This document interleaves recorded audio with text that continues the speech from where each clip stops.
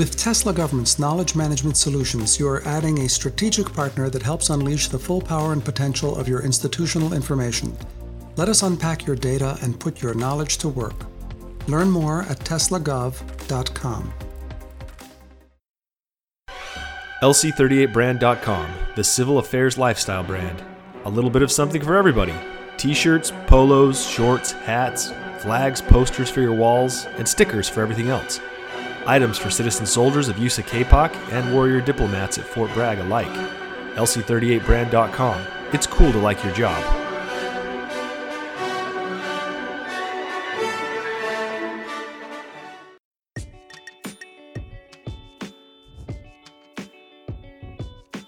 I don't think there is, like, in my vision, there should be some large element that has its head fully into unconventional warfare and can tap all of the assets the U.S. Army would deploy.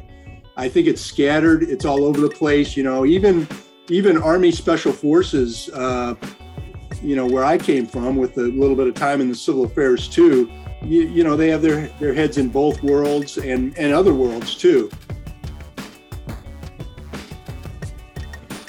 Hi, and welcome to the 1CA podcast. My name is John McElligott, your host for today's episode, and we're joined by Greg Banner, retired lieutenant colonel. Greg grew up in an Air Force family and graduated from the United States Military Academy in 1979 as an infantry officer. In 1981, he transitioned into the Special Forces and joined 5th Group. After the advanced course, he returned to the 82nd Airborne Division and served in 1st Battalion, 325th Infantry. He then returned to the Special Forces, serving in the 7th Group and later 10th Group, with some civil affairs time in the late 80s and early 90s. During his time in the Army, he served around the world with deployments in Jordan, Germany, El Salvador, Iraq, Bosnia, and Africa. He retired from the military in 2000 and has since been working with the Department of Health and Human Services. Sir, welcome to the show. Thanks a lot. Really great to be with you all today. Well, really, I wanted to reach out to you because you wrote an article in Army Magazine talking about unconventional warfare and training, and the connection to civil affairs was pretty evident. So I'm wondering if we can look at the big picture to begin with. So you start this article by writing, quote, "While the key focus of the U.S. Army has always been on fighting conventional wars, soldiers have been mostly involved in unconventional ones since the days of Vietnam," end quote. Why is that the case? Well, I think as I wrote the article, I think it's an expression of fact. You know, Vietnam was obviously an unconventional war. We've had a lot of smaller ones since, even though we've had a couple of, little blips on the horizon, Panama, Grenada, Gulf One, Gulf Two, but the rest of it has pretty much been in an unconventional environment. And I think it's really the reality of the historical picture. Yeah, I've seen that written by some historians as well, looking back at all of the different conflicts and smaller skirmishes. Certainly unconventional proves that fact, I would say. Now, I wanted to connect what you've written in your background. I gave a brief bio of what you've done in your Army career, but what would you say, sir, is in your background that provides some insight for the lack of training for unconventional warfare? When I went into West Point in 75, all of my instructors were Vietnam veterans. So that, historical example was all around us. And of course you see them, in their uniforms, and you kind of understand a bit about the war, not a whole lot, but I became really interested even at the first year there in Vietnam. And I would say pertinent to this article, I really specifically was interested in trying to learn what went wrong, I guess, basically, or what we could do better, because looking out at my future career, I wanted to take a look at this example and say, okay, what's going on? Well, it seemed to me the Army was totally in the mode of, let's get this behind us. That was an aberration. That was a blip on the horizon. We're never going to do it again. So let's get back to fighting the Russians for World War III, which, we understood that was the biggest threat. If it came down to it, we wanted to do that right. So I get that piece. I get the conventional piece. We want to have the basis in a good conventional army. But I have always thought that unconventional conflict was looming out there for us somewhere. and it was going to happen again. So I started studying. I kind of had a dual interest. Military history was the biggest. And then I kind of had the secondary interest in international affairs, languages. I like languages a lot. But pretty much everything I studied was unconventional warfare. And again, I really did have a focus on how are we going to do it the next time? And I understood a bit about special forces and kind of their niche, but I saw it as a much bigger picture. This was an all of government conflict and an all of government issue. It wasn't a little SF element is going to win the big unconventional warfare for you. No, they can't do it. They don't have the size or the assets. So everything I studied. So I did my undergrad at West Point, studying all kinds of unconventional warfare. That was my focus. And then eventually I ended up with 2 different master's degrees focusing in the same area. And all my reading in between was almost all Vietnam, unconventional warfare, and with this bent towards how do we do the big one next time. When I went to Fort Leavenworth for Command and General Staff College, I did the Master's Military Arts and Sciences there, and I had 2 big possibilities for my thesis that I thought about, again, with this mindset. The first one was specifically how to use U.S. Army conventional forces in an unconventional environment. Boy, if I had done that, I don't know if I would have been a prophet and they would have pulled it out when we went to Iraq and Afghanistan. I have no idea if it would have been any good whatsoever, but that would have been pretty neat to see that. But I ended up doing a Vietnam topic. I did a kind of a purely historical study, which was different, but it was in my mind, and it always has been. That's great to hear. And it's great also to hear that you've been a lifelong learner, which I'm sure helped you in your career as well in the forces that you were with. And so you argue that the DoD doesn't understand the unconventional battlefield, that it's different and requires as much time as it does in effort to prepare for. My question is trying to get at, do you think that military leaders since Vietnam don't know the difference, or do you think that the institution simply focuses more on the conventional fights than the unconventional fights? Is it a lack of understanding, or just like, hey, we need to get ready for the big one and let's put the unconventional fight as a lesser priority? Yeah, I think all of the above. I think it is a much more complicated environment, and it takes a different mindset. It takes a different background and training, which is kind of the focus of my article. And I think the conventional warfare is a comfort zone that is easier for the conventional army to get their hands around. And again, I give it credit for needing, you need full-time professionals that do have that focus on conventional warfare, because that's that when that big one comes, that's what we want to win and we want to do the best at. So I get that piece and I take nothing away from it. But in my whole experience, and again, I saw this when I first came in the Army, the Army just wanted to put it behind us. They did not want, they didn't want to even mess with UW anymore. That was a one-time thing. That was Vietnam. Let's get back to the World War III scenario. I saw it during my active career. I'll tell one war story. This would have been 94, I think, when we were gearing up for Bosnia. I did a rotation at the JOTC at Fort Polk. And I was the special ops lead. I took my company down there, and we were doing the first peacekeeping scenario, getting ready for Bosnia. So a lot of things thrown in there, a lot of twists and turns that had to do with that environment. I was there on the ground maybe a week and a half doing my thing. And then a brigade from the 82nd came in. They jumped in, and I met the brigade commander on the drop zone. And there was absolutely no doubt in my mind his focus. He wanted to get this peacekeeping garbage behind him so he could do some fighting. And the scenario was built so it would go that way, because he wanted to get some, raids, ambushes, attacks, defenses. He wanted to do that. But the peacekeeping piece, he just wanted to get out of the way. That's all he, and to me, that really cemented my view of the way the conventional Army views that environment. It wasn't anything they wanted to spend any time on. Yeah, you get a manual here, you get you have maybe a class at the key schools, but nothing really focused. Yeah, I would say that's happening today too. So what you went through is really not much different. I think go through some CTC Combat Training Center rotations these days, and pretty similar. They try to force things one way or another, but I think a brigade commander from a conventional unit is going to try to meet those training objectives that he or she has for the conventional unit. Sir, we'll take a quick break. And when we come back, we'll go into some other questions about your article, the organization and training aspects of unconventional warfare, and some ideas that you have. So we'll be right back.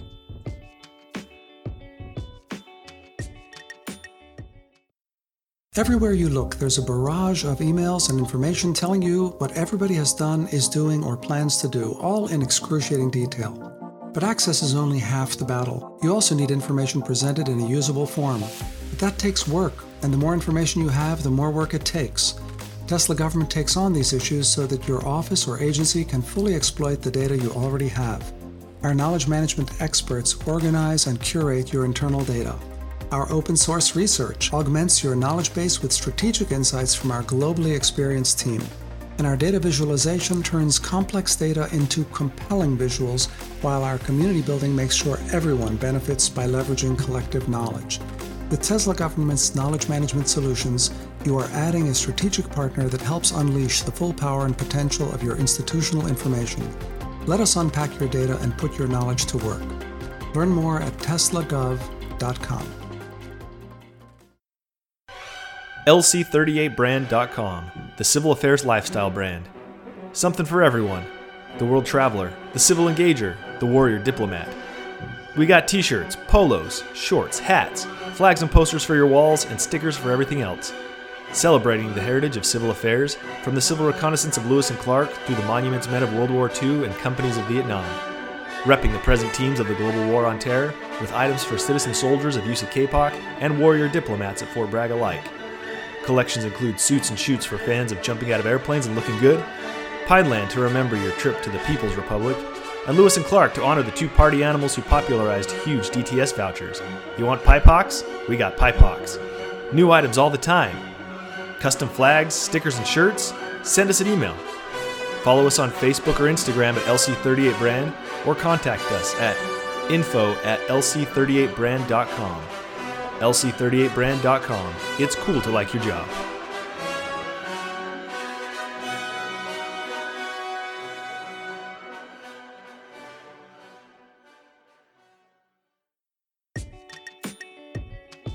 Do you have an idea for an upcoming podcast or know someone who may be a good person to interview?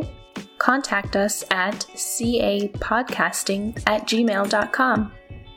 Welcome back to the 1CA podcast. My name is John McElligott, and we're speaking today with retired Lieutenant Colonel Greg Banner. So going back to this article that you wrote in Army Magazine, the main focus, as you mentioned before, is how the U.S. Army should prepare to fight the next major counterinsurgency for the next 20, 30 years. So U.S. military is, we've got different units and different people who are looking at the future fight, the capabilities, the armaments, the technologies that we need for the next 20, 30 years. But the training and doctrine that is needed for unconventional warfare and counterinsurgencies is different. You recommend leaders of light and heavy divisions be divided, with those in heavy divisions trained for conventional warfare and those in light divisions trained for unconventional warfare, UW. This is kind of like hedging the bet for future fights, right? My question for you is, what ratio or percentage of the force do you think should focus on conventional versus unconventional? Like, where do we put more of our eggs in a basket or the other? The way I explained it in the article is, and I'm admittedly behind on the current force structure and how things are laid out, but the way I kind of envisioned a starting point for the discussion is heavy and light divisions in the Army. Whatever that ratio is, let's at least start with that. Let's run with it. So maybe let's say a quarter or a third of the divisions. Okay. So it's less important to know about the actual ratio, but really just the main idea is whatever it is more than what we have now. That we need to have more people trained in unconventional warfare. Those people who are in light divisions make more sense. For people who don't understand what a light division is, there are some listeners who come from USAID, NGO background. Could you explain briefly the difference between a heavy division with tanks and armor and light division with dismounted infantry, like how that lends itself to unconventional warfare? Yeah, so what we call the heavy divisions are predominantly, they are mechanized, motorized. They have a lot more vehicles, big armored vehicles. And they're really designed going back to the World War II, moving across Europe, and then the World War III environments where you're doing force on force, big battle things. Basically what you think of as, war fighting on a huge scale with massive armies.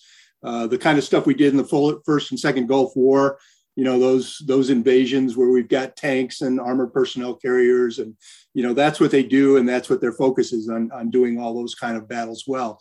The light forces, even though they are often very motorized, they have a lot of wheeled vehicles. Their ability and their equipment is to be able to move faster, to be transported faster because they don't have nearly as much equipment, and then to fight in environments that are much less conducive to big armored vehicles. So you think more about jungle environments, you think about maybe high mountainous environments, the Afghanistan. It's basically troops on the ground, fundamentally walking, even though, like I say, there's a lot of motorized stuff now. Even special operations has gone highly motorized, but that's kind of the split. It makes sense in my mind to divide up. And if you want to have a force that's deliberately focusing on unconventional warfare, just seems to me a natural fit and something easy for people to grasp is, let the heavy divisions focus on conventional warfare, big units, big vehicles, things like that. And then the unconventional divisions focusing more on those odd unconventional warfare environments because they've got the forces that are more conducive to those kind of fights, I think. Yeah, exactly. And so my understanding is the divisions that we have in the U.S. Army right now, 1st Armored Division, Old Ironsides at Fort Bliss, 1st Cav, infantry divisions, many, 1st, 2nd, 3rd, 4th, 7th, 10th Mountain, 25th ID, 82nd, 101st. So we've got a bunch of infantry divisions. And the force structure, is structured right now around the BCT, the Brigade Combat Team. So that's the way that we're aligning units and regionally aligning a bunch of these units as well, including civil affairs forces, right? So within the reserve side or the 95th, those battalions are aligned regionally, not meaning that they have to go there, but those forces would support the people that you're talking about as well. So let's cover the organization and training aspects of unconventional warfare. You wrote in the article how branch proponents should have sections dedicated to unconventional fights and a senior headquarters responsible for training across the Army and DoD. Now, there are some structures that we currently have. There's USASOC and US SOCOM that already have part of that mission. How would you change what's currently happening? And for example, are we not training enough soldiers for unconventional fights through those units like USASOC and US SOCOM? Again, being a little out of touch with the current military, but reading a lot and trying to stay up on what's going on. I look at units like US SOCOM, and they are mostly direct action. When you have to go down several layers to hit Army Special Forces, Civil Affairs, PSYOPs. I don't think there is, in my vision, there should be some large element that has its head fully into unconventional warfare and can tap all of the assets the U.S. Army would deploy. I think it's scattered. It's all over the place. Even Army Special Forces, where I came from with a little bit of time in the civil affairs too, they have their heads in both worlds and other worlds too. And so there's not a major element, major command that tries to pull it all in and is responsible for building that army that can go fight an unconventional war, 10, 20, 30 years from now. And that's kind of the crux of my argument in my article. To move in that direction, what do you think are some needed steps? What do we need to do next to move toward having this alignment for training, for example, or working the light and the heavy divisions and having the structure that we need? Yeah, well, obviously is to get the vision of what we want and to come up with that vision statement. What is the force that we want to be able to take to the next unconventional war? Do we want to spend the time to do it? After Vietnam, we didn't. You're telling me from your view, maybe we're not doing it now. So we've got all this huge experience from Iraq and Afghanistan. Well, where's it going? Did that get thrown behind us and let's get back to conventional war. And I'm thinking that's the way we are right now. So I think to have the vision, to have somebody grasp that idea that we really do want to get ready for the next one, whenever it comes, it might be decades, but it's going to come again. Let's just assume that. And then build a structure that can actually implement what's needed. And I think that has to be a very senior command level somewhere. I think the challenge is in mostly the conventional Army. So it has to be some conventional headquarters, maybe a piece of forces command. I don't know where that would be, but someplace that can give the horsepower behind this effort. And then you have to have the impetus across the force at the Army schools, all of the branches. And part of my proposal is that, along with the light divisions that are in this world, the support elements that are aligned with them should likewise have a UW focus, whether it's aviation, artillery, obviously civil affairs, PSYOPs, but intelligence is a big one. I'm suggesting that you should have intelligence officers who from their start at the basic course, when they first come in as lieutenants, that they have either a conventional or unconventional focus. So you come up with, military intelligence, lieutenants, captains, majors, colonels, whatever, who have spent their whole career studying how to apply military intelligence to unconventional environments. I think we need that across all branches and the entire force. So you got to have a structure that does that, makes it happen, supports it, and has it ready to go to war when needed. That's a lot of people and a lot of moving parts. And if you want to get ready for future fights like that, then you got to start soon. My final question for you, sir, is how receptive to your approach do you think decision makers in the Pentagon and Congress may be? This is quite a shift. Yeah, boy, that's the tough one. We have several examples in fairly recent history, or at least in my career, where DOD didn't want to budge on certain things, and it took Congress to tell them. I think that is the story behind the forming of USSOCOM. I think it's the story behind the evolution and joint doctrine. I think Goldwater-Nichols was the law that forced jointness on the military. It's got to be it's not a quandary, but I would say the military should be embarrassed that it takes civilian congressmen to force them to do some of the things that are right and that are needed. What I would love to see is if at the joint level, I guess that goes to the chairman, is to say this, we need to do this. We need to, make this a priority. We need to build the force that's going to fight the next unconventional war. Let's not put it behind us and hope it doesn't happen again. Let's assume it will and let's build it. Can they do that? Can they fight all the services? Can they fight all in the Army? Can they fight all the branches? Can they get the branches to, spend time and focus? And can you turn the light divisions towards an unconventional focus? Will the conventional infantry, probably mostly Army, accept that? I have my doubts because history says they haven't.